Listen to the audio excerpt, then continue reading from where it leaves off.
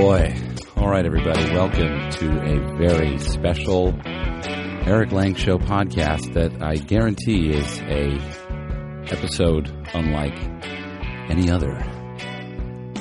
Right now, it is 11:16 a.m. Eastern Standard Time, Sunday, April 8th. Now, what I'm about to do is I'm going to run through a few chapters of the experience of playing Augusta National Golf Club on the Monday after the Masters as a truly lucky media member, winner of the lottery.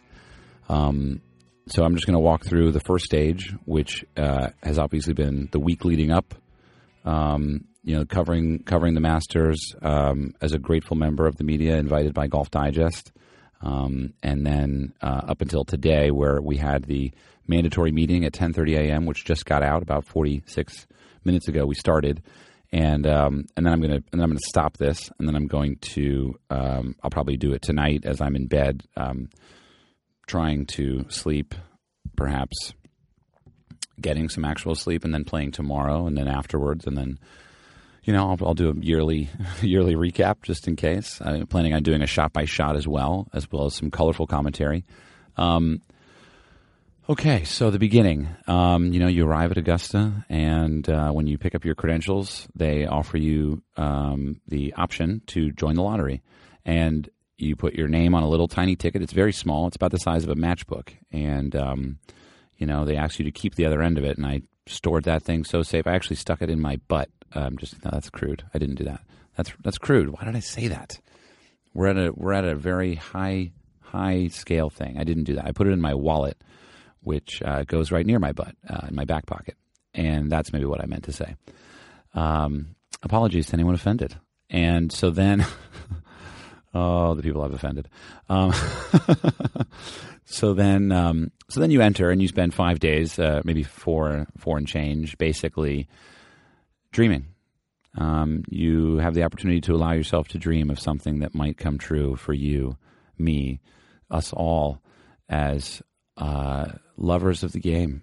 Oh, God, I've been so choked up the past couple hours, maybe the past day, after finding out winning. I mean, it's been really intense, the feelings that arise, like the sort of screaming tide of Irish Sea, It really comes in hard there in Ireland. Oh, the experiences golf has brought me are just so...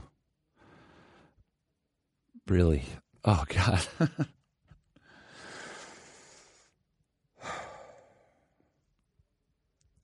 I mean, I've met David Blaine, but his magic is meaningless to me when you compare it to the magic of living a life where you actually allow yourself to want something. That's been the most interesting lesson this trip. I think it's hard to really deeply, for me at least,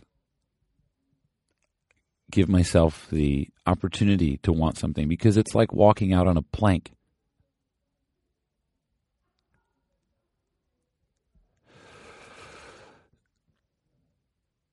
Without knowing what's next, right?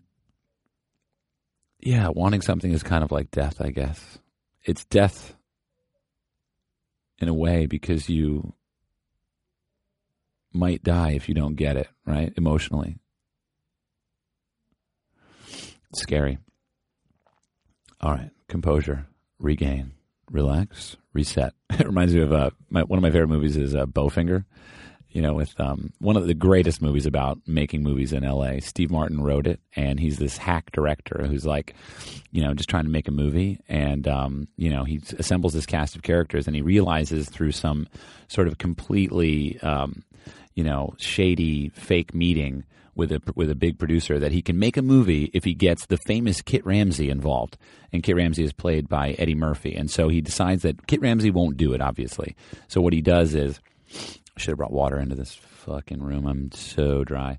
So he decides to make a movie set around Kit Ramsey's actual life. So Kit Ramsey goes to a cafe, then they shoot the movie while Kit Ramsey's having lunch, and unfortunately Kit Ramsey is a paranoid quasi-Scientologist who believes in aliens, and coincidentally the movie that Steve Martin, the director, is trying to make is about aliens. So it sort of has this fun paranoid element.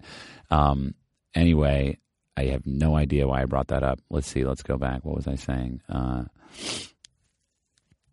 in the movie, Eddie Murphy has this, he's paranoid, and his psychologist keeps telling him, what did we say, Kit Ramsey? K-I-T. And Kit Ramsey goes, right. Keep it together. K-I-T. Keep it together. And I'm trying to keep it together. Yeah, so wanting something. We all walked into this lottery wanting something. 800 of us, apparently. Media members, just iron workers. But instead of hot iron, they're pumping out stories that we all read. The gratitude that Augusta National Golf Club and the members, the Green Jackets, the people that designed the tournament and the golf course, the staff that puts on the event, and everyone involved. The gratitude that they show to the media is awe-inspiring, to say the least.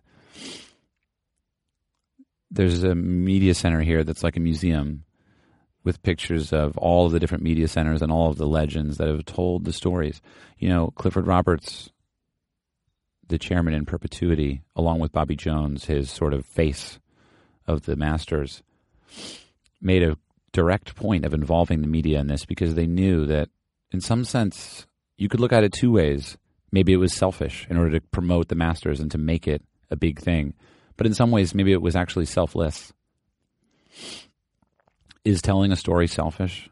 I don't think so. I think that we have a requirement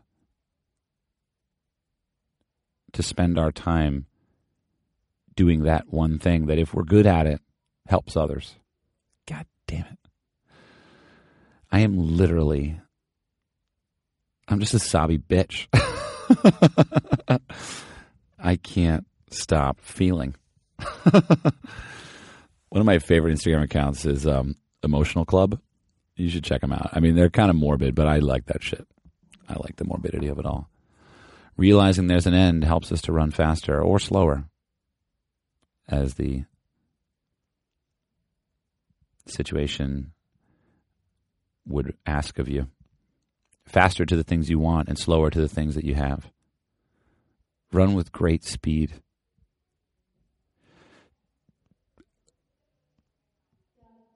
Because we only get one race, you know? So, it's Sunday at the Masters. There's a lot of stories out there, but this is the story that I'm going to tell you. So we walk in at 10:25, none of us obnoxiously early, but all of us thinking about it, I'm sure, for the hours that we've had in between finding out that we were the lucky winners, the one group of 30 that ended up being 26 for some strange reason, selected out of 800 to play Augusta National on Monday. We all walked in as strangers, it seemed like. No one really knew each other. Someone knew me. They told me we had emailed. I said that I respond, and he said yes. We got along. He's a young guy like me, sitting right next to me. His tea time is after mine tomorrow at 11:10.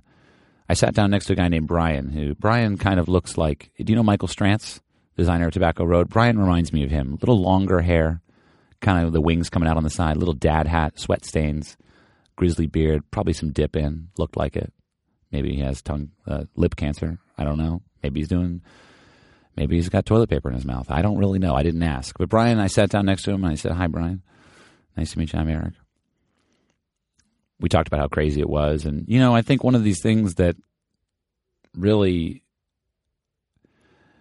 you notice it everywhere you go, but when you walk into a room of people that don't know each other, there's a lot of folded arms. Everyone's scared, it seems like. Scared to be excited. Well, I'm not, right? I walked in, the weirdest looking guy in there, And I just tried to just lean into that feeling of being excited. And I did it with Brian, and then I turned around and we did it with the guy behind us and the other guy. And then we all started talking, and we realized that we're on an email chain. We got an email yesterday that said mandatory meeting, 10:30 a.m. in the interview room. We are in the famous interview room where Tiger Woods has sat along with all the others. The winner will be interviewed there later today, whoever that will be. It's a room that the oxygen that comes out of the people's breath and there after speaking and answering questions and asking questions, it's all about the story, the hero's journey. And in this case, I'm the unlikely hero. Didn't want to be, but I've come around to it, and I'm so grateful.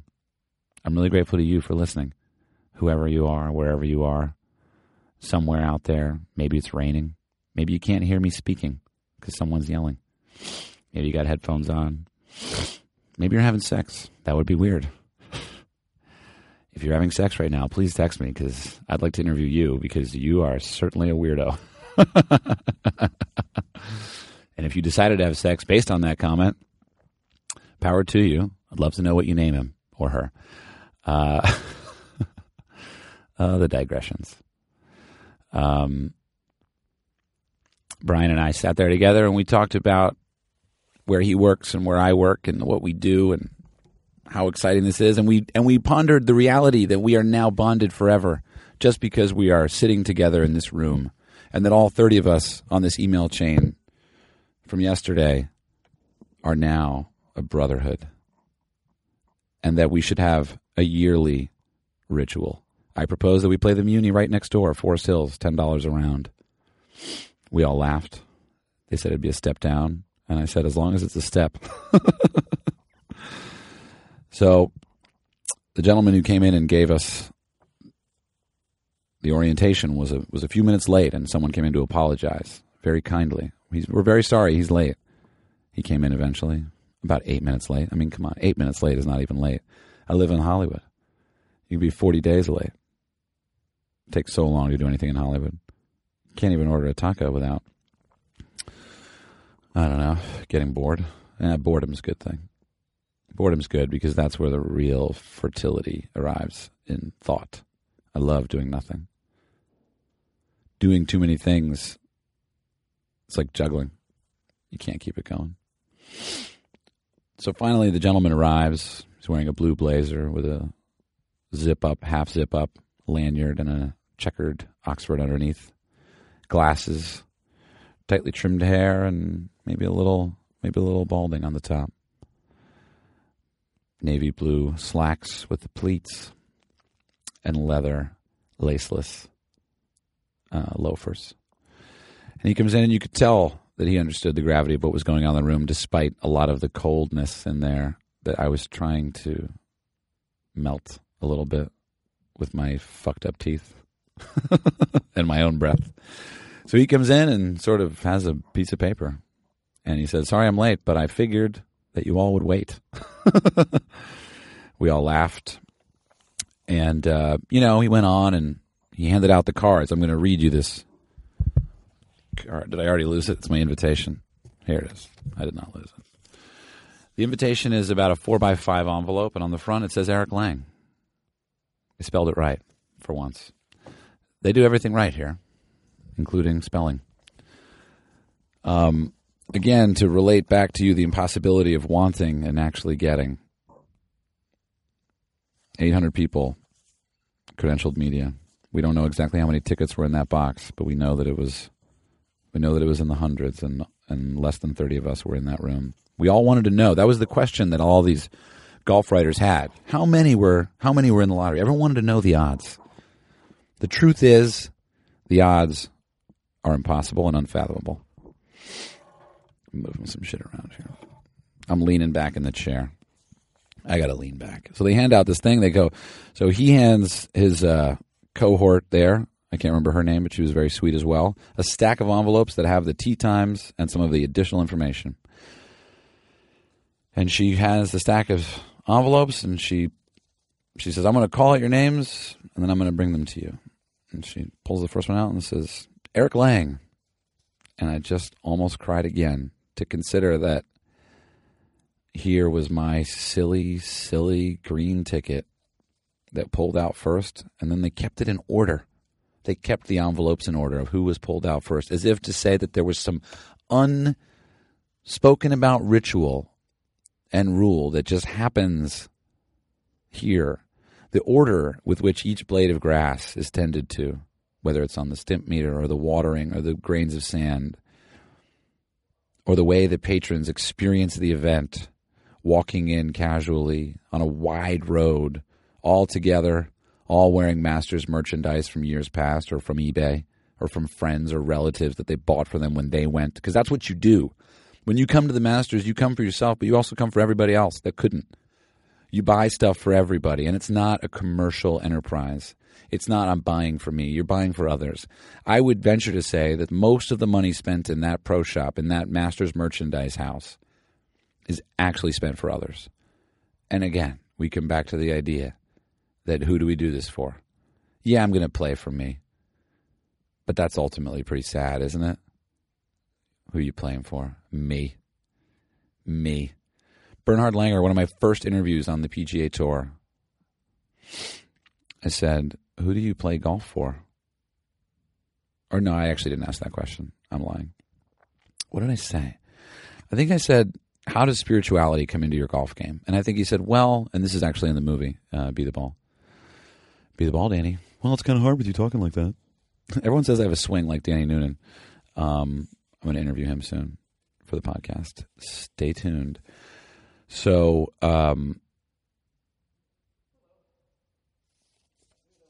where on earth was I? Come on, Erik, think. So anyway, we do things for others.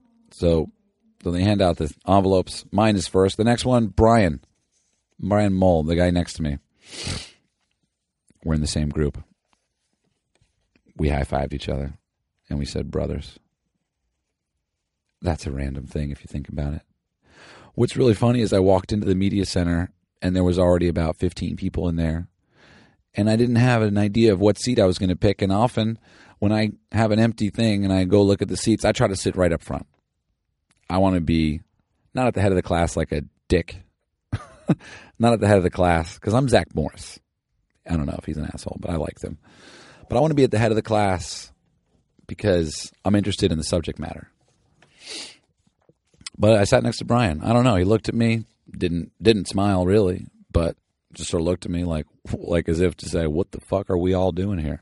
So I sat down next to Brian, and now we're in the same tee time. Here's what I'm going to say. There's a card here.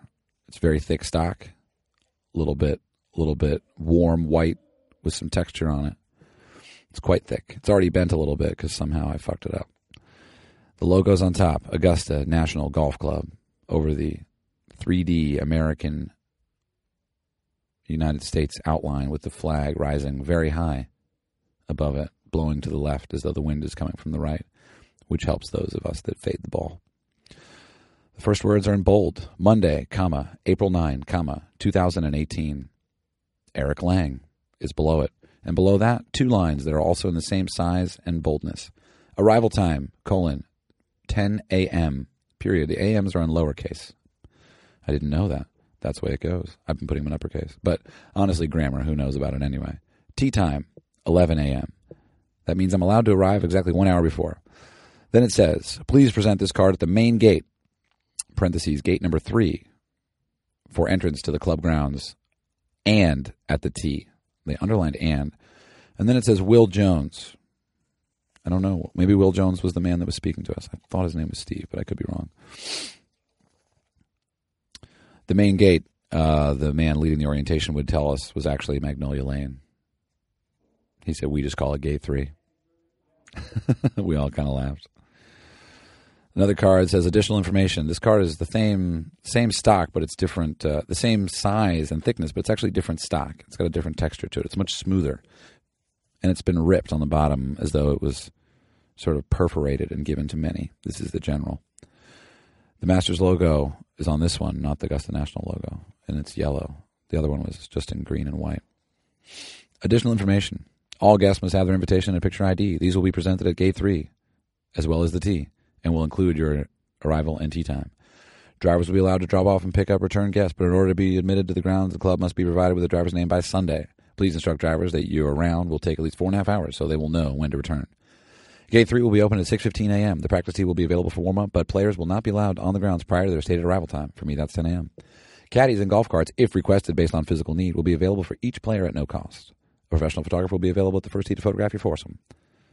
We mused, Brian and I, that this foursome, the photograph, would be forever cemented on each other's walls, and that our kids would probably wonder who those other people were that passed through our lives on that special day.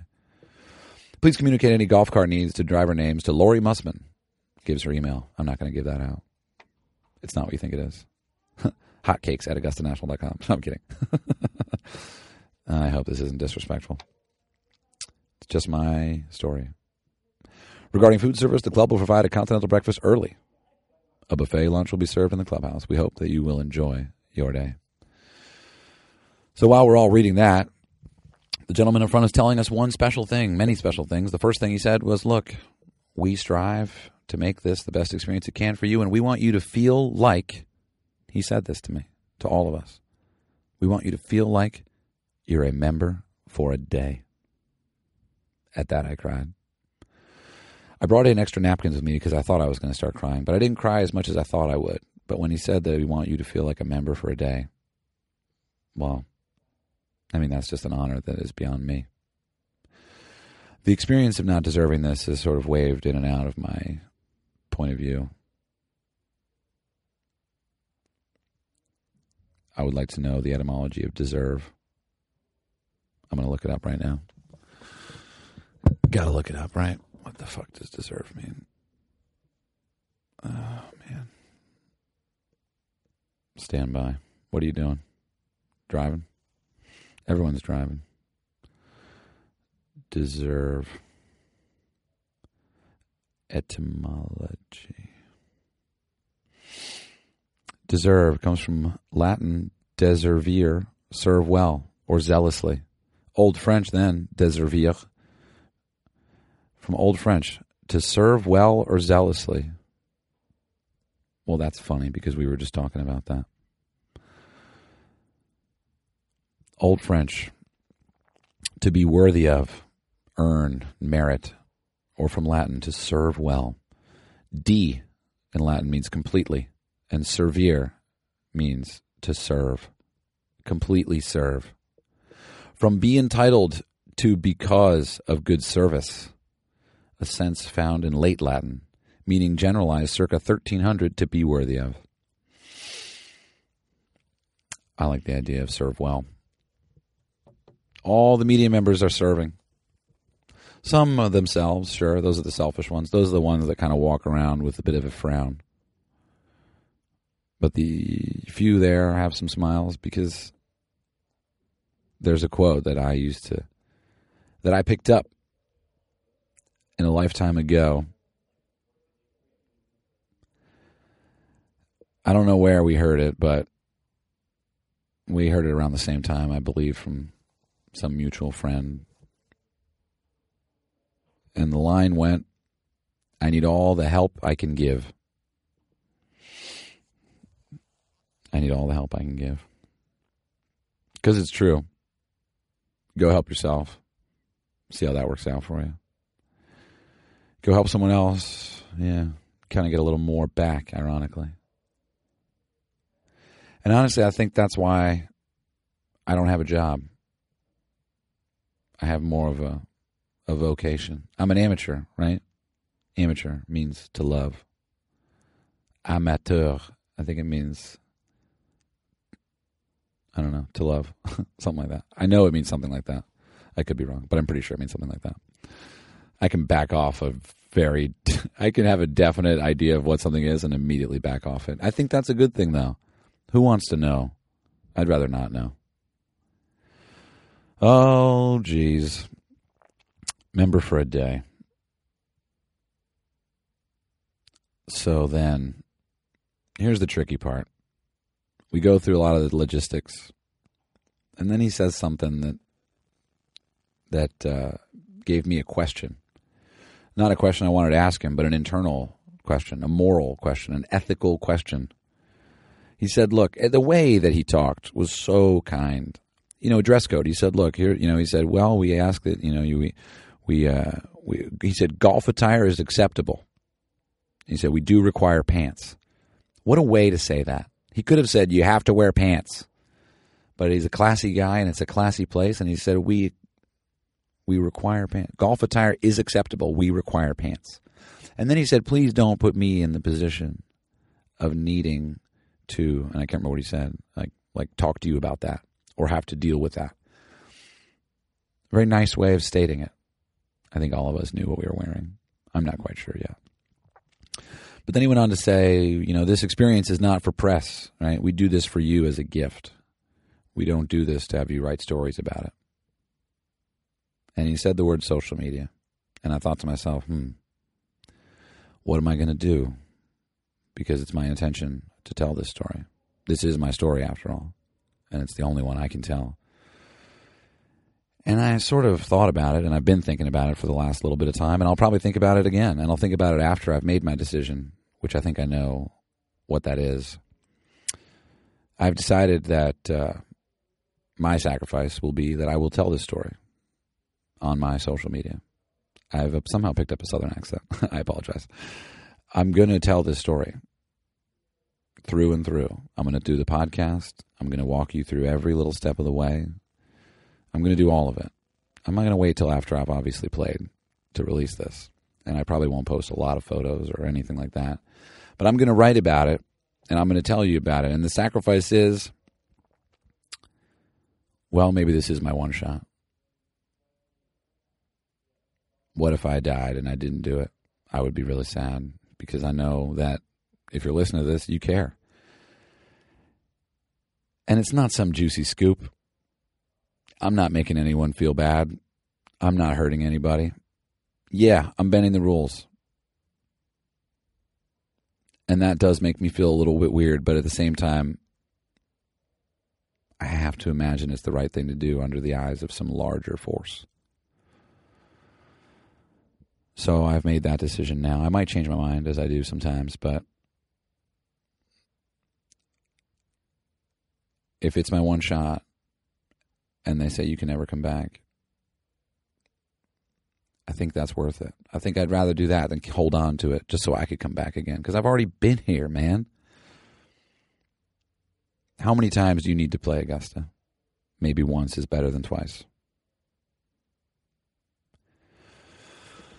So Brian and I, are looking for our other twosome when the meeting adjourns. We're looking for the rest of the players with us.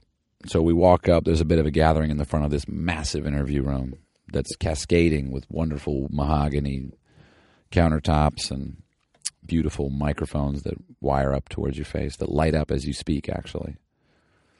There's outlets everywhere. There's a portrait on the left of Clifford Roberts, perfectly hung, perfectly spaced out on the wall next to it. And on the right side of the stage, there's a portrait of Bobby Jones, and they're both wearing their green jackets, and they're both the gentlest of all men.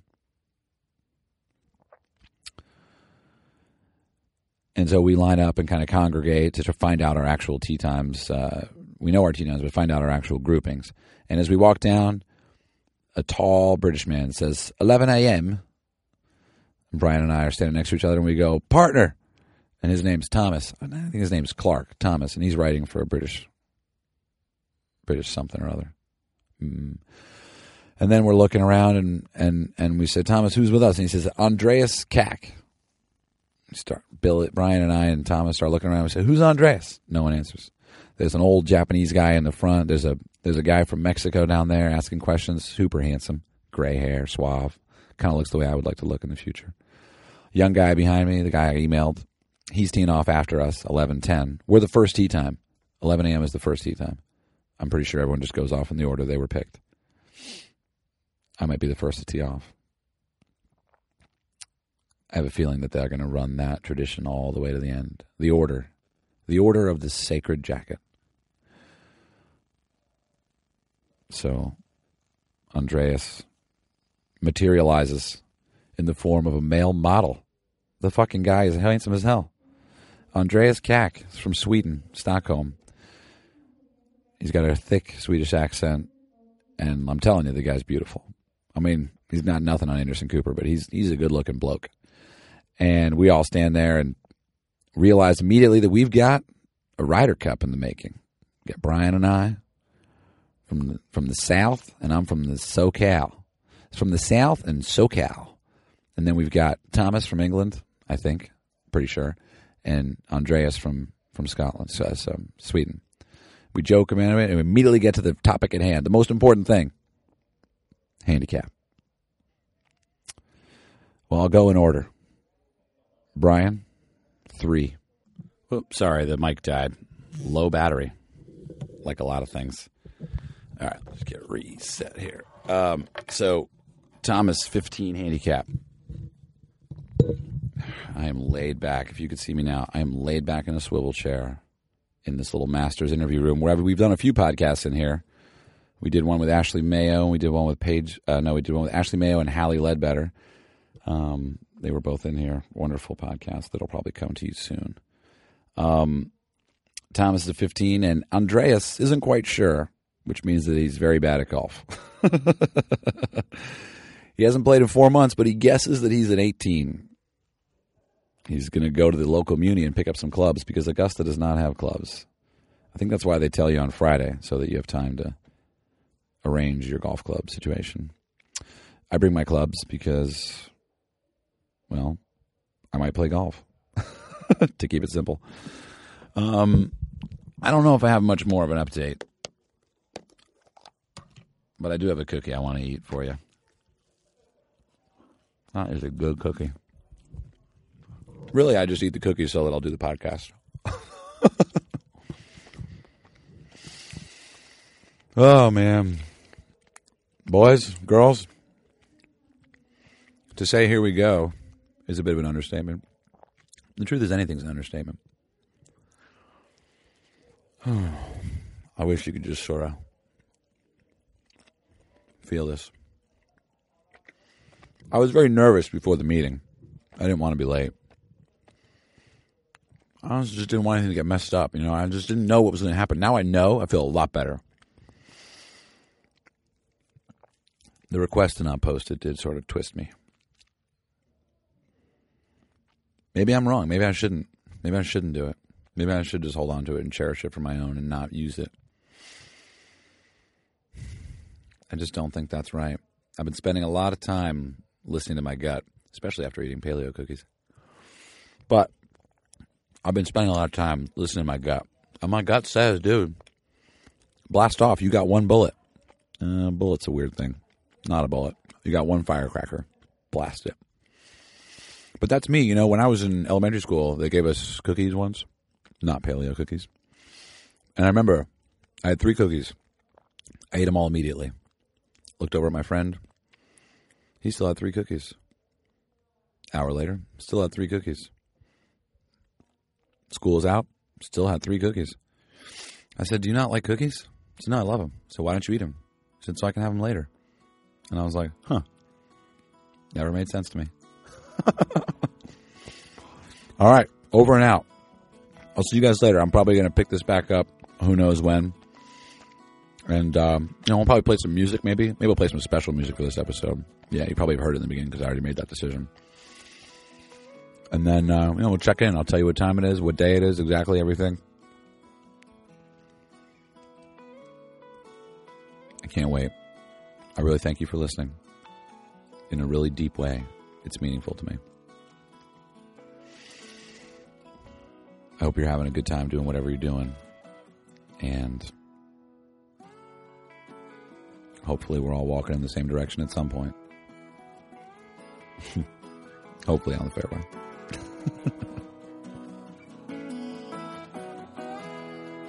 Hey, Sklar Brothers here, Randy and Jason, and we have a couple of podcasts. If you know them or you don't know them, check them out. We do View from the Cheap Seats, which is sports and comedy, and we have a podcast called Dumb People Town where we break down stupid behavior done by stupid people in this stupid world of ours. It is hilarious. Check them both out. And now, check out this podcast.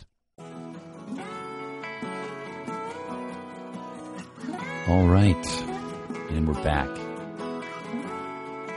Guess what time it is? It's not that late. It's 12:39 a.m., the beginning of what is known by most people on planet Earth as April 9th. It's Monday. I have a little invitation to be somewhere today in a few hours.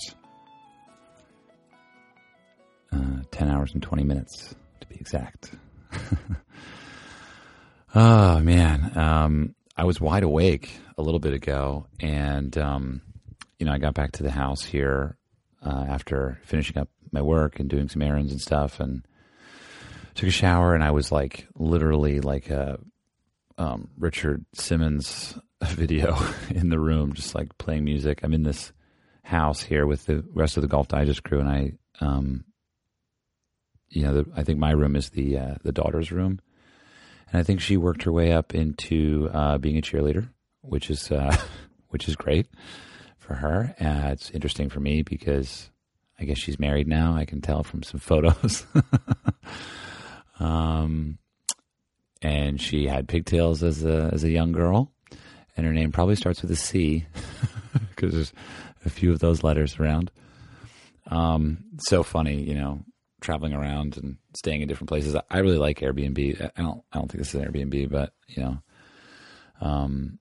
I actually Airbnb my house when I'm gone. So if someone is in my house, maybe having the same experience, recording a podcast about who knows, science. I don't know. Speaking of science, my dad went over the odds of the whole of getting it done. Of closing the deal, as it were. I'll read what he said. He said, well, we actually are wrong because I learned today that apparently the number of media credentialed that can enter is about 800. So you got to figure it's going to be about 7 or 650 that are going to be able to and will actually enter. But he says for 30 out of 400, that equals 0.075. The chance of not winning is 0.925, 92.5%. So the chance of 10 people not winning, he's referring to all of the crew of Golf Digest, because it was sort of like, oh, I'm the only person from Golf Digest. And here he goes. This is a little heavy, but he goes 0.925 times 0.925 times 0.925x, x 0.925. 10 of the 0.925s equals 0.46. There is about a 50-50 chance of someone in any given group of 10 people not being chosen. So... And then he goes on to say, your win at these slim odds is really due to the good karma you've earned by the way you've handled your problems over the past year. I really wanted Ashley to win, and he said the chance of you and Ashley winning was 1 in 5,000. I'm sorry, it was 5 in 1,000, or 1 in 200. Other way of putting it. So since I spoke to you last, I met up with my brother, who... taught me how to play golf, taught me about golf, got me to play golf in the first place. He was the lighter to the fluid of flammable liquid that would be my future golf addiction, waiting for the right moment. And, he, lucky enough, got a ticket. I tried to get him one, but it was hard because Reed is repped by CAA, and that's my talent agency. Old Curly Erik, he's got an agent, folks. Tom, I love Tom. We've been together for 2 or 3 years now. He sort of saw me and was like, he doesn't look like a loser. I don't know how he found it worth his while to work with me back then, but we've really turned it into something, and I think we'll continue to do that, which is really exciting. He's gotten me all the work, waste management and helping deal with all this stuff. It's really nice to have a sort of business sage to advise in these situations. Chris came out and we walked the grounds, which was really special because, he was the person who took me to my first PGA Tour event, which was at East Lake some 6 or 7 years ago. Long before I had any idea that I would be, today at a golf course, having people come up to me and say, wow, I like your show. And that's so cool, because for me, it's something that means something to me, the show and all this stuff. It's all really meaningful. And I think you get that. I think that comes across.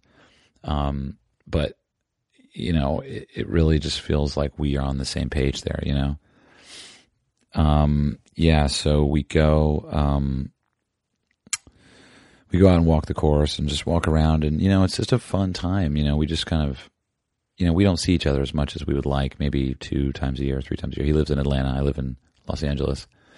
So a lot of it was just kind of catching up and having time. We went to Ireland together in October, and it was wonderful, but it was almost like a blur. There wasn't as much time to really, I don't know, shoot the shit as I would have liked. So we got a chance to tell a lot of stories and, just talk about traveling, and it was really nice for me. I feel like in a way, we learned so much about ourselves from the people we're around, especially our family who's with us, from the beginning. I guess unless you're adopted, but there's always an exception, right? And I got really, just excited to be there, and I wasn't thinking too much about, the event, the story that'll take place tomorrow. I was just kind of having fun and talking to fun people and running into people, but there was a few moments where I looked around, and it was a packed house. We were all watching golf, we were all watching greatness pass by, looking for what would become the 2018 Masters champion. Who would that be? Who would that be? If you haven't been, the experience of going to Augusta to watch the Masters is very unusual, right? There's no digital device really anywhere to some extent. You'll be on a hole and you'll hear a scream from another hole, a roar rather. I apologize. A scream. Someone got stabbed. Not funny. But you'll hear this roar, and then you look up at the scoreboard and wait for the score to change in front of you because you can't see the action. And the scoreboard changer politely waits until the action in front of him is done, until, for example, at Amen Corner, until the putts are done on 11 or the tee shots are done on 12 or whatever. And then he throws up the score, and then there'll be another roar, for example, when Spieth was like just unloading birdies all over Georgia. There was a roar. We heard he made an eagle, and then sure enough, we roared when we saw the scoreboard because it was tied. It might have been a birdie. I can't remember. But, that's a really unusual experience. And for Jim Nantz to call it a tradition like any other, what's so fascinating is that it was a tradition unlike any other in the beginning. It was revolutionary. And now it's old, but it's still revolutionary. It's still unusual. It's still so specific. I've been trying to wrap my head around what makes the Masters and Augusta so special, but I probably won't be able to do that. Period.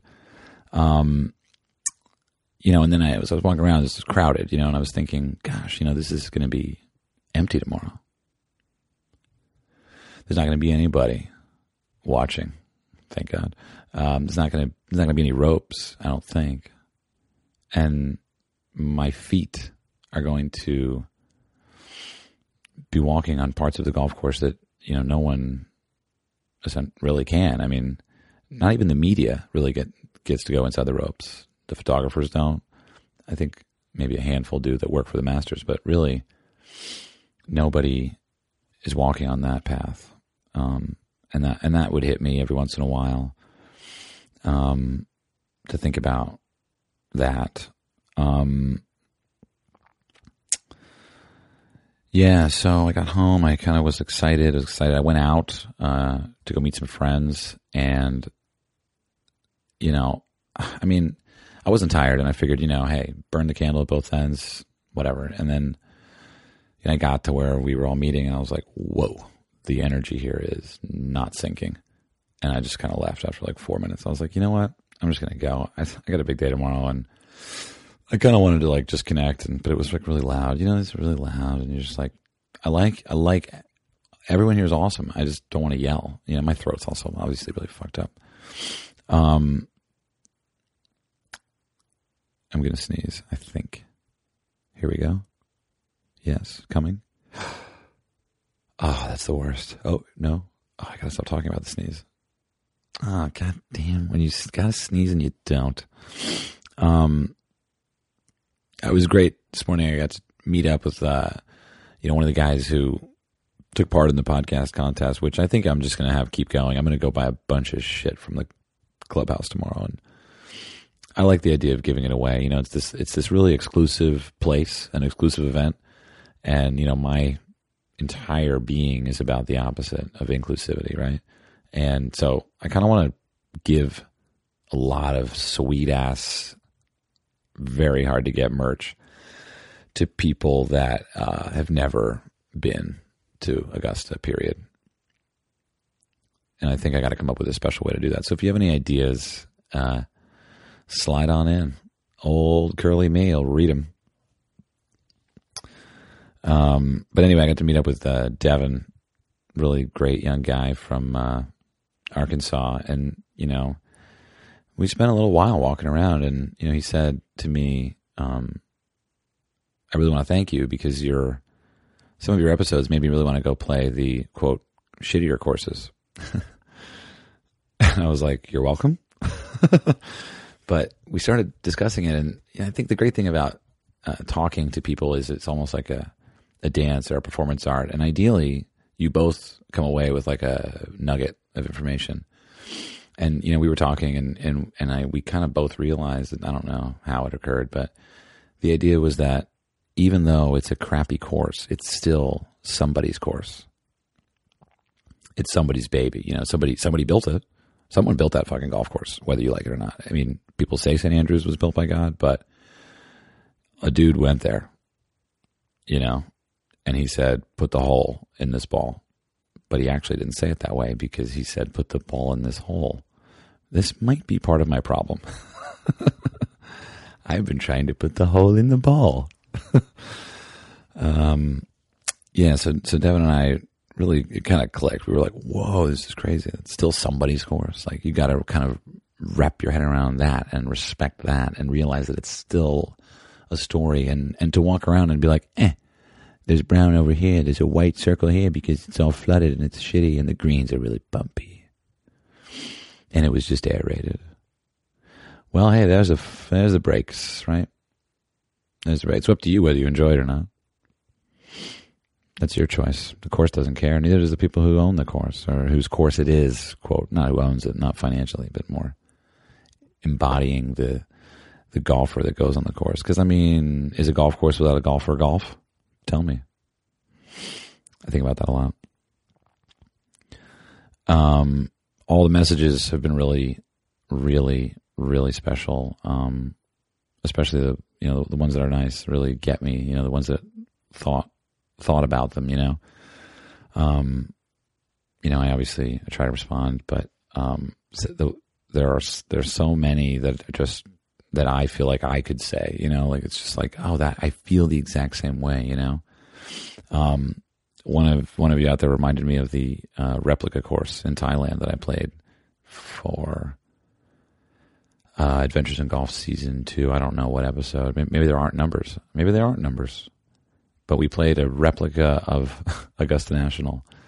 It had the back nine. Every hole was identical, except that I was in Thailand, which smells like burning trash and is the loudest place on earth and has palm trees everywhere. And is a wonderful country that you should definitely go visit. No jokes aside, it's amazing. But, we played it, and I remember in the episode, I'm like, well, I'm not going to pull a Spieth on 12, and of course, oh, me. Don't say I'm not going to do something, because that's a good way to get me to do it. Reminds me of my childhood. Someone asked me to give a nod to the golf gods on Amen Corner. I will do that. I will do that for all of us. Trust me. This event has already happened by the time you hear this. I've already walked the grounds. I've already done it. But even though as I say this, I have not, I guarantee that at multiple times, I will be thinking about that and what I can, sort of summon energetically from the group that makes up us, whatever that is.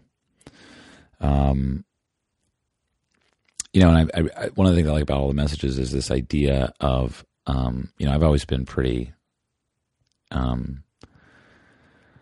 open to suggestions, not only from people, but from the universe, obviously. The universe, coincidences are obviously a Ouija board to what you should do next and how you should behave. But I always go by this quote when I was younger because I was a photographer. I worked for a photographer, this guy named David LaChapelle, very, very successful career and wonderful personality.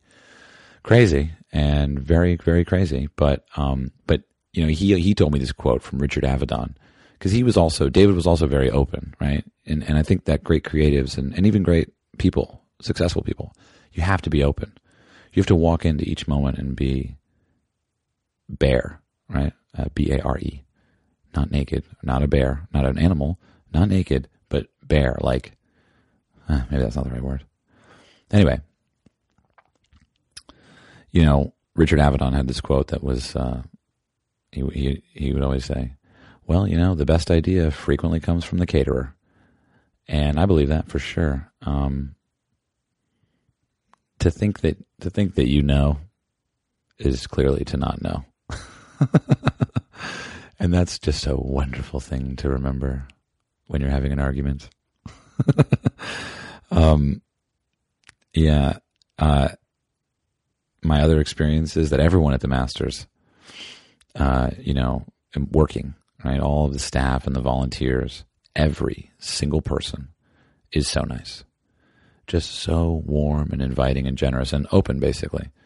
So anyway, I went out to dinner tonight, and I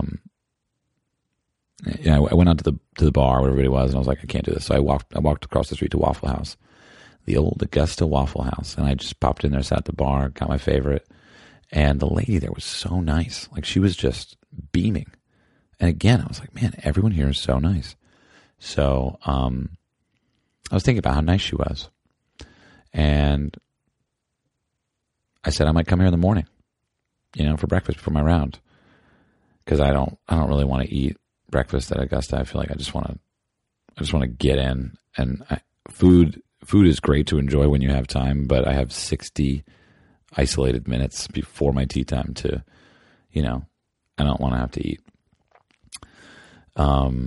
So I said I might come back in the morning. She said, great, I'll be here. And I looked at her and I was like, what the fuck? That's like, I'm going to go home and go to sleep. And I just sort of had a feeling about her and how nice she was, despite all, I don't need to feel bad for her. That's not what I'm doing. I'm not saying that. I'm just saying, you're fucking nice. And she gave me the bill, and it was $6. Orange juice, 2 eggs, over medium, really. They were kind of over easy, but I asked for over medium. Didn't matter. And some well done hash browns and well done wheat toast with butter. I loved the shit out of it. And she gave me the bill. It was $6. And I was like, geez, that's a good deal. And as a former waiter, every once in a while, every few years, I do something that makes me a little uncomfortable. And I open up my wallet, and I, with my cold, dead hands, remove more cash than I do other times. But it was a credit card, so to be totally honest, I just wrote down a large number. And I'm only telling you that because I heard a story like that once. And it might seem like bragging, but take it as you want it. It's not. I'm actually hoping to just inspire a little bit of generosity all around. One of my meditation teachers years ago would hand out dollar bills in the classroom. And on the dollar bill, there was a stamp that he had put on it that was very large, and it said, love people and feed them. And so he would ask us to give those away each week and to be as conscious of the experience of giving that dollar away to whoever we gave it to. And he also asked that we not try and judge where that money is going. Like, don't sort of give it to the person who's going to spend it, who pitches you how they're going to spend it. Just give it away. You get to choose for certain, but if you wait too long, you might not find the right person. So the idea was to be successful was to give it away freely. And I had, years ago, for the documentary that I'm working on that has in large part a story about my brother and I and how he got me to play golf and, taught me all this stuff. And even though we're totally opposites, like couldn't be more opposite. He's 10 years older than me and so many other things. And in fact, a friend who knows me that I ran into today, we were walking around for an hour with my brother and, all just kind of shooting the shit. They had cigars. It was great. They were getting along. It was a really great time. And at one point, Zach leans over to me and says, is that like your half brother? Was that your real brother? I was like, nope, we real. But, totally blanked. What the hell was I talking about? The movie, right? The Kickstarter, right? So I did a Kickstarter years ago, and my meditation teacher, the guy who gave me the dollar bills to hand out, doesn't make a lot of money, you know. He gave me $3,000. And I called him, you know, because the Kickstarter is just online. You know, you see him pop in, and you know it's really generous. And he gave me $3,000, which was like, you know, up there with one of the highest amounts of people who donated, or you know, who what do they call it? Yeah, I guess they donate. I don't know. They gave money to the cause, you know, and in return they got some sort of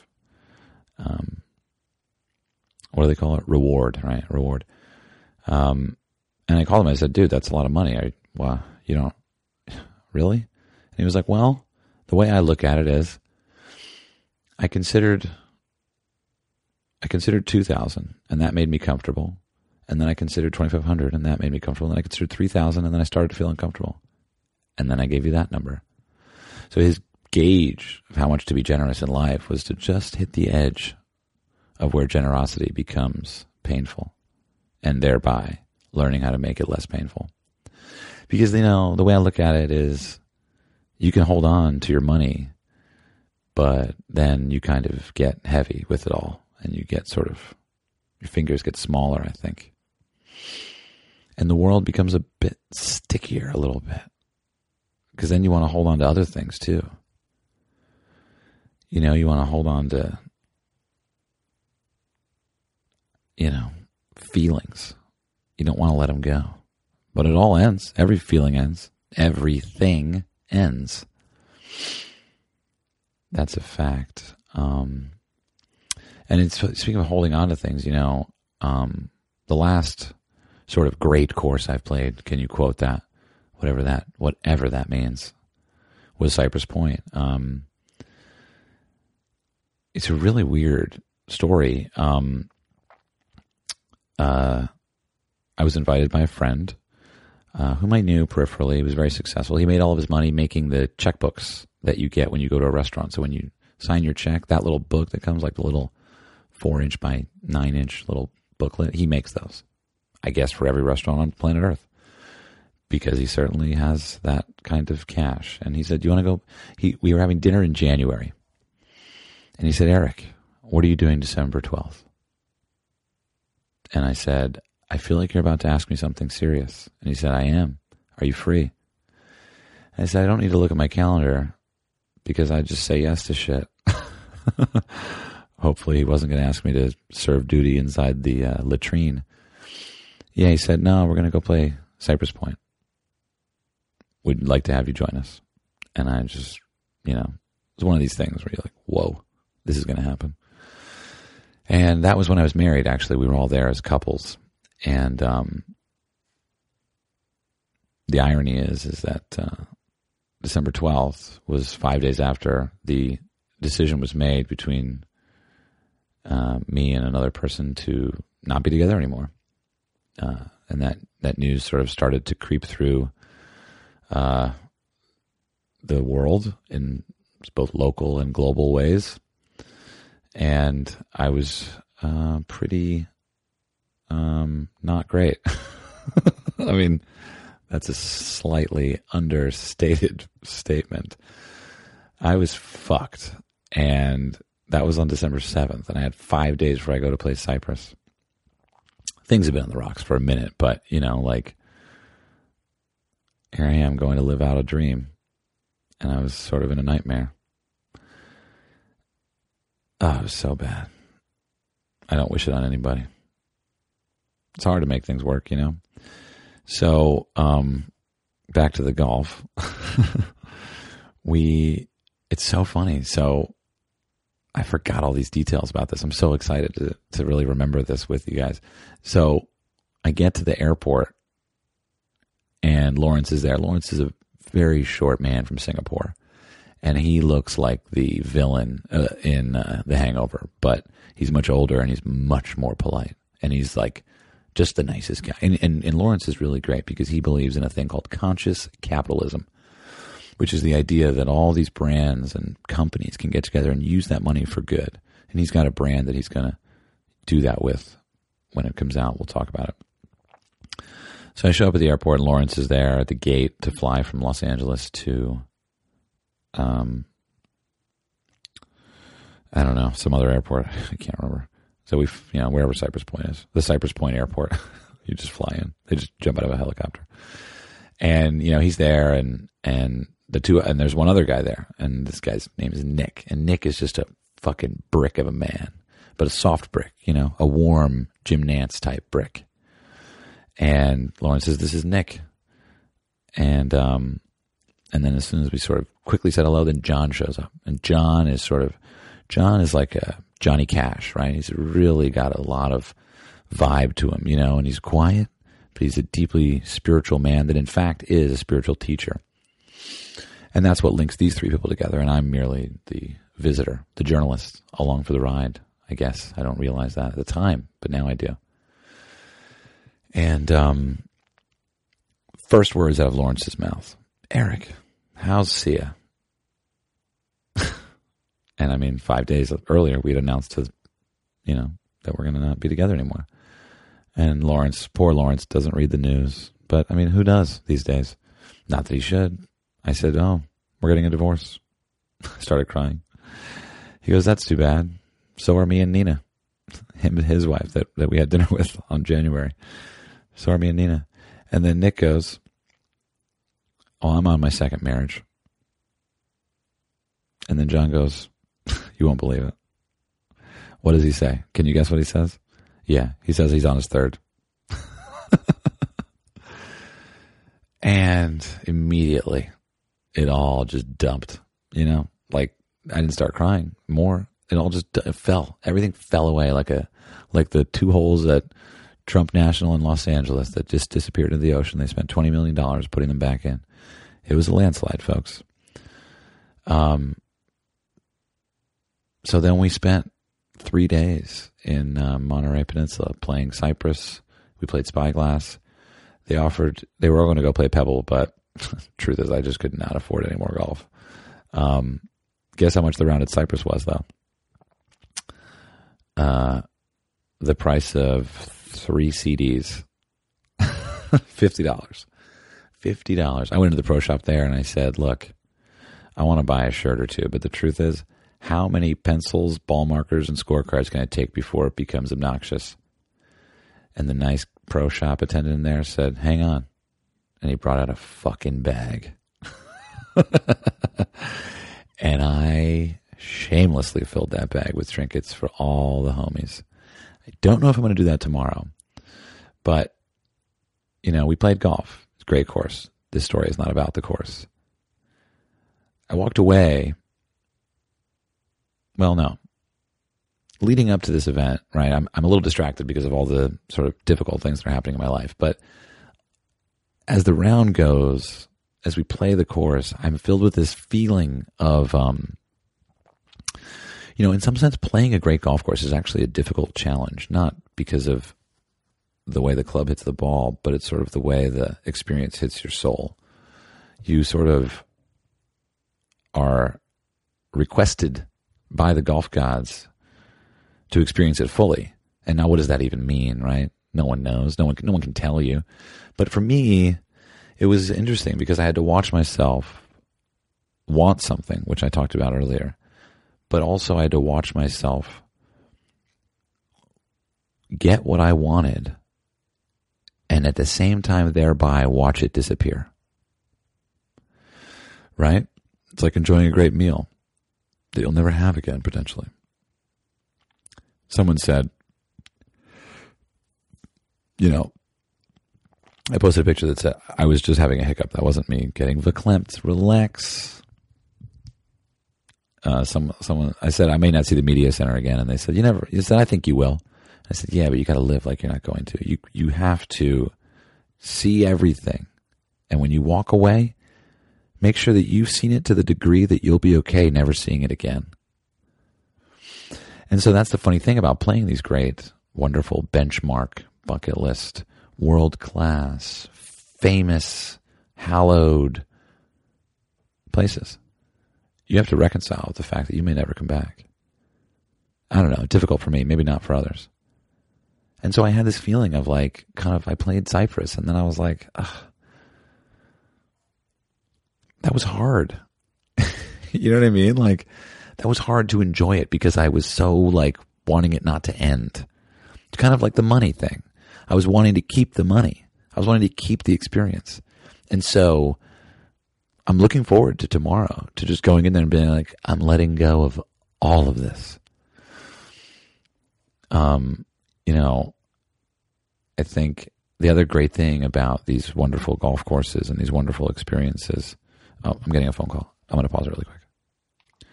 All right. Well, that didn't feel long for you, and it was very quick. So these great golf courses, I think one of the things that they offer is they're like a fence post. They are a mile marker. They are a dog-eared page in the book that come sometimes clustered, but sometimes they come separately. I mean, for me this year, it was a joke to me to think I would play here because what had already happened this year. I played in the Waste Management Pro-Am. I hit the green on 16 with, 10, 15, 20,000 people screaming.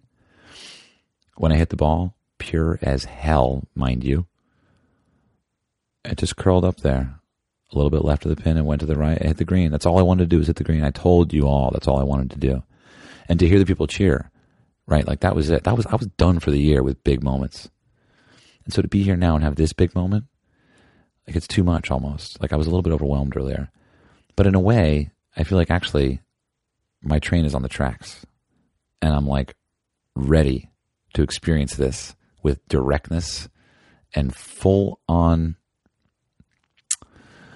schmiggity. Don't know what the word would be, but and so it's cool because these the Cypress memory for me is a great way to remember, oh, that was that time when you walked into the airport. In a way, the Cypress trip, I remember more the airport of hearing divorce than I do almost getting a hole-in-one on 15. 15 is the short par 3. If you haven't played Cypress, there's back-to-back par 3s, which I really thought was cool. I mean, 16 is an amazing hole, the long par 3 over the water, but I was way more thrown by 15 because I had never really seen it, and it's a cutie. It's like a little shorty, like 90 yards maybe. I can't remember, maybe even less. Yeah, I just popped a little wedge up there, a little bit past the pin, came around. It looked like it was going to be close, and then it was a 10-footer, which I missed, but, people don't remember the Tigers' chip on 16 in 97 was followed by bogey. So there you go. There's the facts. Yeah. So the big courses, the big moments, benchmarks, we can use those to string up our clothes on for a while to let them dry out. Oh, man. How do you be present?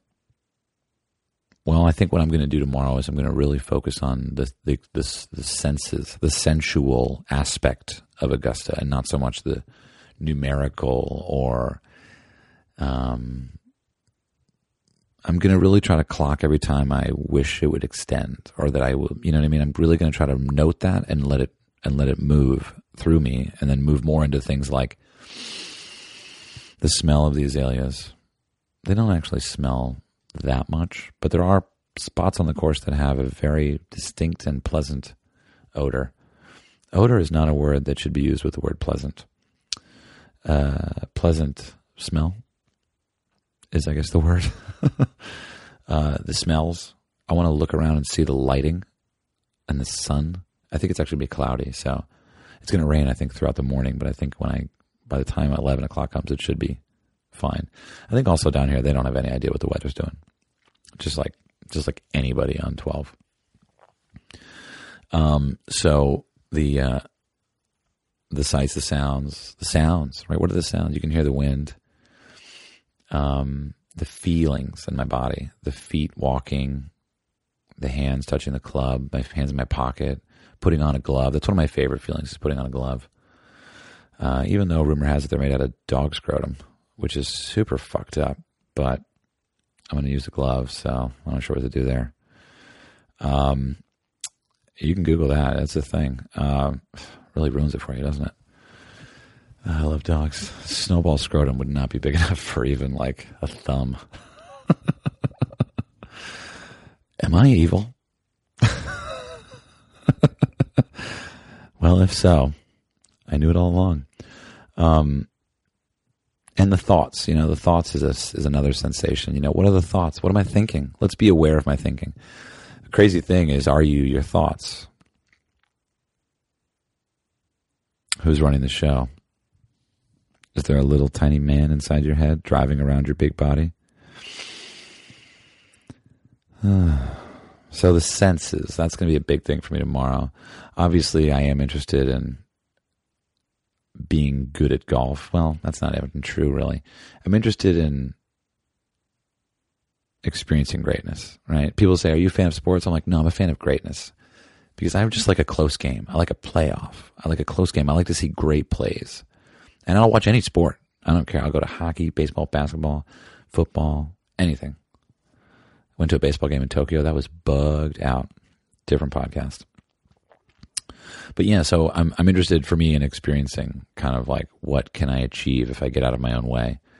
A big part of the movie, Be the Ball, is all about how we get out of our own way, how we get in the zone. We taught all these kids and adults and different ability golfers how to meditate, and we wanted to see if they would get better. And the news is that the movie's great, and the answer is in the movie. But how do we get out of our own way? So that's an exciting way to look at golf, But yeah, I do have goals. I'll walk through them. I have 3 goals. I'm going to come up with some more, though, as well, and I'll probably check in tomorrow morning with those. First goal is I want to birdie 12. Second goal, I want to eagle 13. Third goal, I want to ace 16.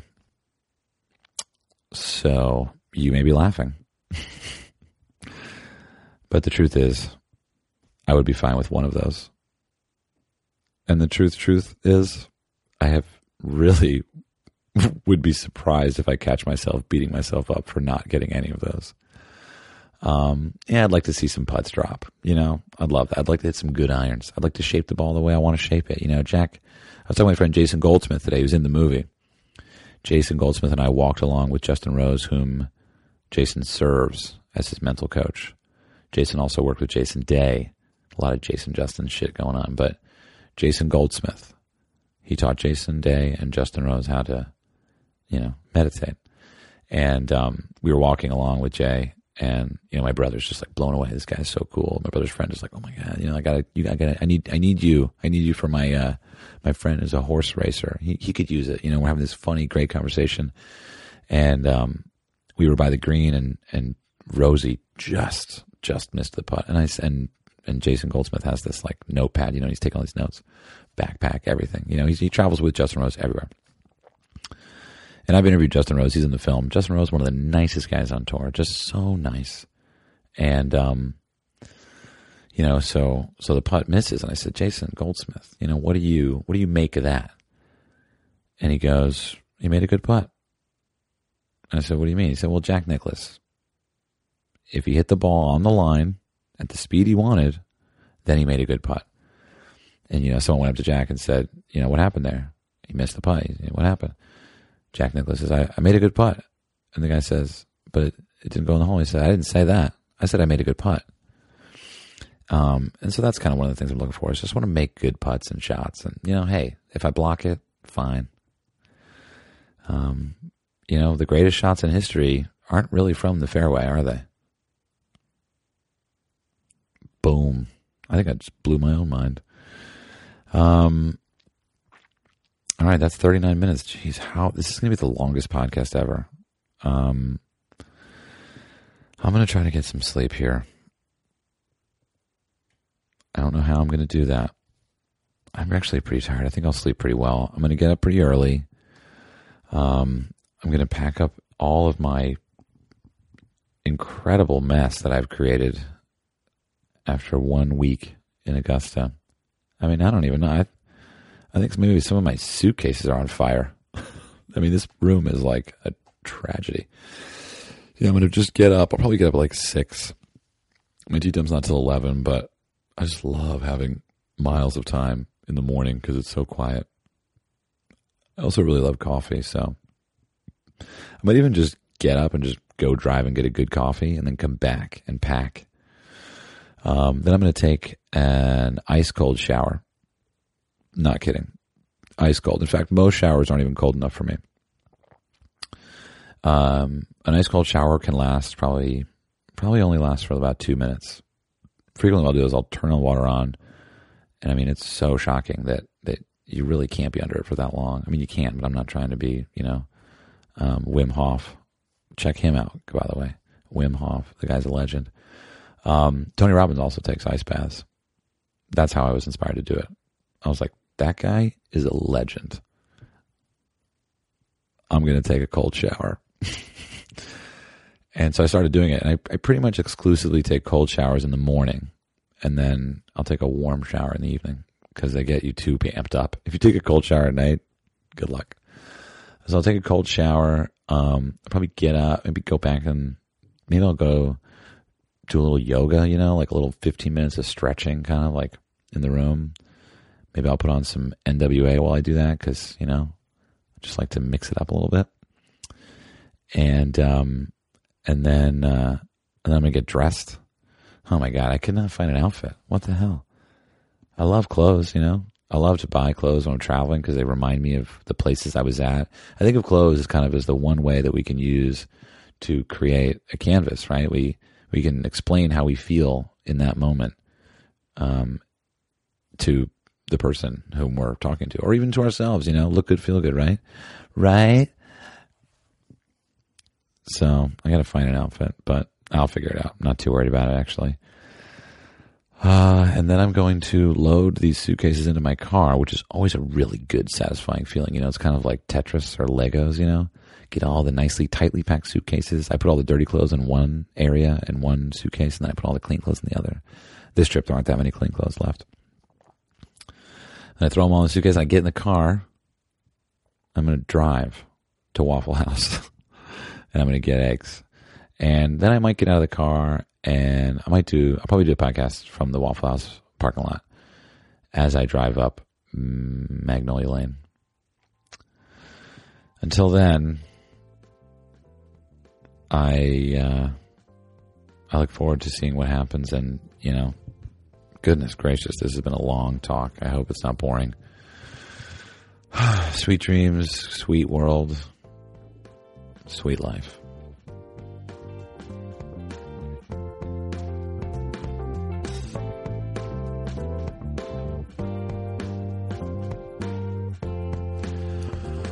All right. Ooh, it's a little hot. Hot stuff. But it's not hot outside. Okay, checking in on you. 8:58 a.m. I'm in a parking lot outside the Starbucks, and, well, it's definitely raining. Definitely raining. I haven't checked the weather, but I can tell you right now that water is coming out of the entirely gray sky. Not really bugged about it one bit. I think going back to what I was saying last night, a few minutes ago for you, the experience of playing these great courses, really, the memories that they create are much more than, in some sense, I feel, and maybe it's a sentimental statement, but in a sense, the memories that they create and the indelible sort of marker that they put on our lives for a moment in time, a moment in your own life or experience or point of view or mindset or anything, is in some sense bigger than the experience itself. It has to be, because we look back on those experiences much longer and for much more time, and they unravel slowly for us, and as we share them with others through our words, than the experience itself. I mean, just the quantity of minutes you could say that the aftermath is in some sense the math. I'm feeling okay. It's like I said, it's 9:00. I woke up at 6:30, and I haven't felt that hungover in a long time. And the crazy thing is, I don't drink at all. So to wake up and feel like absolute dog shit was very strange. And I was like, oh goodness, this is going to be a good one. But it's good that I woke up early. I had time to do my rituals, took that ice cold shower, And while I was in the shower, I remembered I took a cold shower before I had heard about, what's the guy's name? The inspirational speaker, and then the other guy, Wim Hof and Tony Robbins. My first cold shower was in a waterfall, and I remember it being very memorable. And I was just thinking about that in the cold shower, and I was like, wow, all through life we have these memories, but that's not, like this, someone said that the ability to forget is actually what makes us human. If you remembered everything, it would be crazy making, There's someone that can remember everything. They're like a Rain Man kind of situation, like a savant. But the ability to forget is almost as beneficial as the ability to remember. So that was just a funny takeaway. I took that cold shower, started feeling a little bit better, did a little bit of yoga. I didn't do 20 minutes. I probably did more like, let's be honest here, 4.5. And, packed up my bags, got dressed, walked out of the house. An interesting detail about the house that Golf Digest had rented for their crew was that it was in this neighborhood, which I have to imagine it's where everybody stays, and even some of the nicer, some of the maybe the pros stay. I haven't really asked about it, but the street names are really funny. I didn't really explore the neighborhood, but the 3 streets that I needed to use to get from my house to the main drag were Inverness Street, or Inverness Boulevard, probably, Cypress Lane, and like Marion Way. I thought that was kind of cool, kind of a cool detail. Golf neighborhoods love to do that. And there again, like, the names of things. It's not, it's like there is Cypress Point, but everyone in golf, more or less, who knows about Cypress has an experience of Cypress before they've even played it. Not to mention after. Right? And so it's like it's so funny how you have like a tree in a field, say it's a tree in a field that's like bright yellow, and it's a very special tree, and it's called Yellow Tree. And everyone's like, oh, have you been to Yellow Tree? Well, it's like, there's the tree that's yellow, but then there's the story and the experience and the memories and the future, plans about the Yellow Tree, the history. What's going to happen to Yellow Tree? Yellow Tree's actually a pretty good, catchy name. I was thinking about that.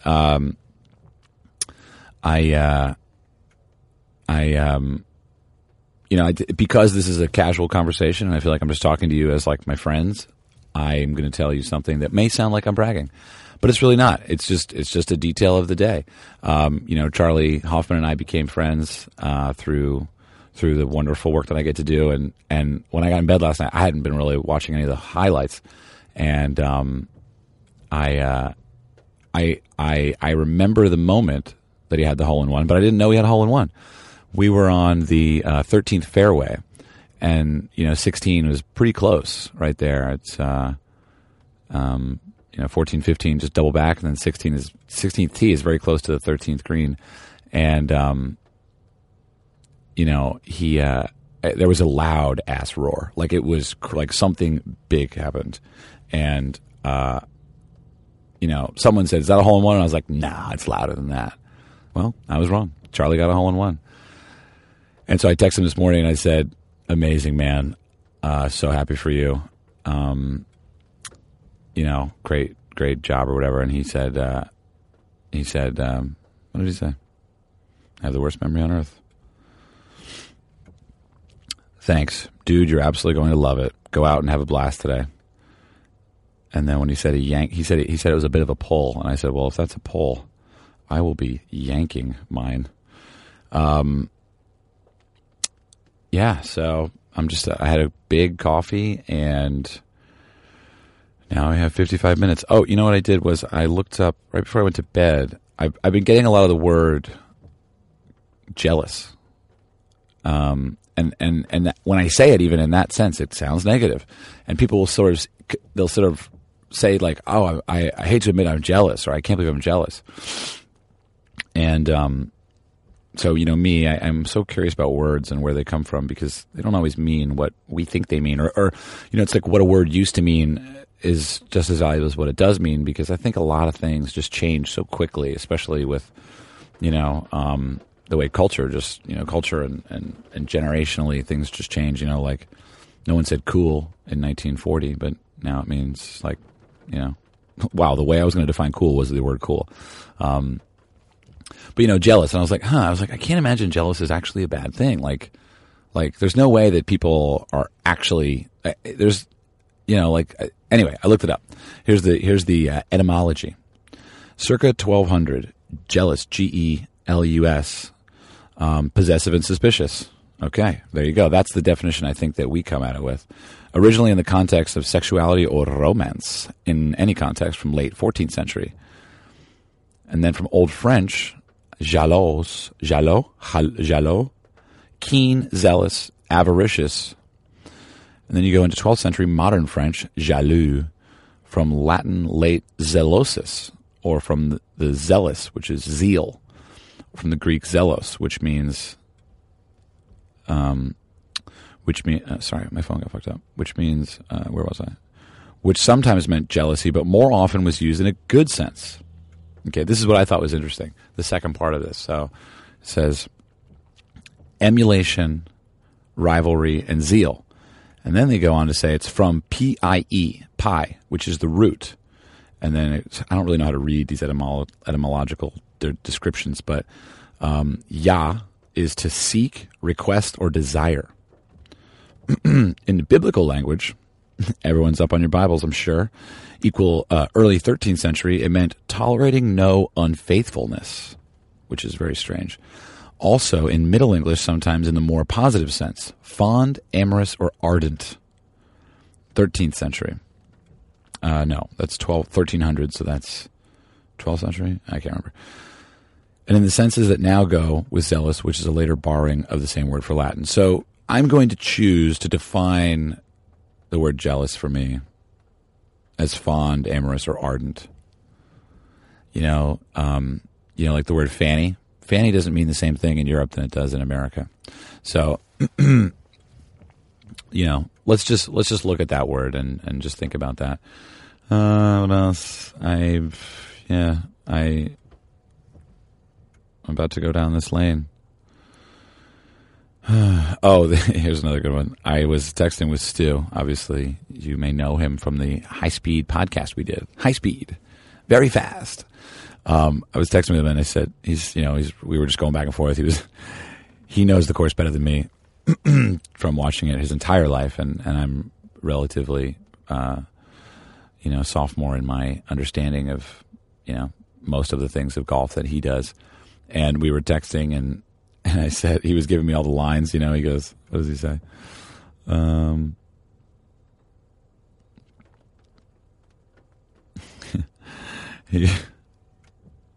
He goes, amongst other things, it's a really nice text. Maybe I'll just read it all. I'll read it all. Okay. Stu, I'm not going to do his accent because I can't do a Scottish accent. Okay, dude, today is the day I woke up to this. I am so excited for you right now, and I wish, oh, God.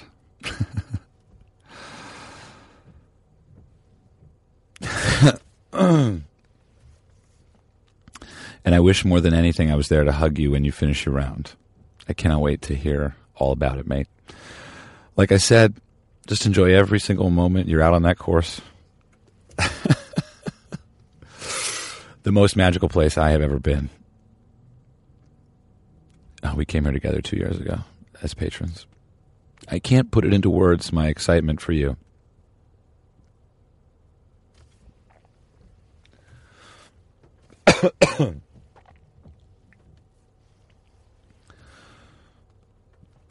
Okay. Think of all the champions that have walked on those fairways. All the shots that we know so well. Channel your inner tiger, and in parentheses, circa 2000. That might be a joke. And go out there and hit some memorable shots. Your score isn't important, but it's the shots you have dreamt of. We're the same person. It's the shots you have dreamt of that will last forever in your memory. Aim for the fat of the green. I feel like I'm going to choke. I guess this is what getting verklempt feels like, is you actually start crying and feel like you're going to choke. Fuck. I feel like I'm going to choke right now.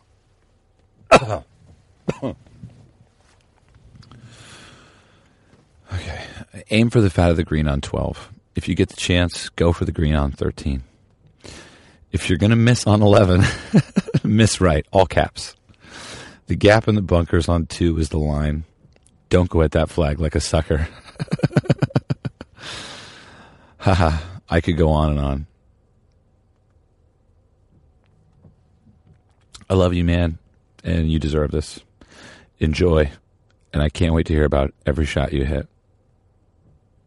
And then he goes, and then another text, and it says, okay, so here's the really important thing. My goodies list. If you could pick these up, I will be forever indebted to you. Please, please grab me this. And he lists 1, 2, 3, 4, 5, 6, 7, 8 items. And in any of the other cool trinkets you find, you cannot, I repeat, you cannot get me too much random shit. Pretty much anything that says Augusta National Golf Club. I get chills just saying it. Thank you. And then we started texting because I finally woke up. He's in Australia, so then we started texting. I was awake. And I was telling him how I woke up and I was tired. And then he goes, I just checked the forecast. Rain is going to be clearing across the world. Stu checked the forecast.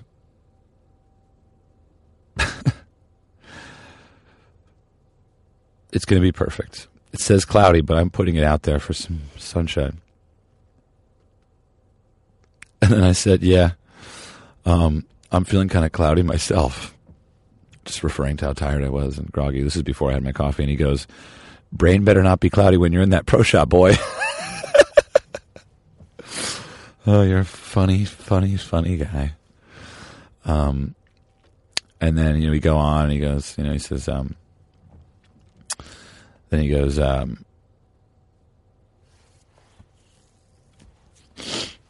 what happens? And he says, and then he goes, yeah, I'm off to bed. I can't wait to hear all about it. 1 for the record books, dude. I'm so pumped for you. I'll speak to you when you're done. And I said, yeah, thank you. And I said, look, remember, if this does become the best round of my life and lightning strikes me, that I love you. Rat farts. And he said, well, if that happens, if the lightning starts, hold up your 1 iron. Even God can't hit that. He did later attribute that to Lee Trevino, which, class act. But I will leave you with that because I just said my swing thought for the day, which is rat farts. I love you all. Thank you for listening. And I will see you. I will talk to you shortly. I have no idea what is about to happen, but I don't think it's possible for in any way it to be experienced as anything other than borderline completely unbelievable. Words cannot describe. But I guess I'm using them, so I'm going to have to at some point. Okay. Talk to you soon. I feel like I'm saying goodbye to my mom. Bye, Mom.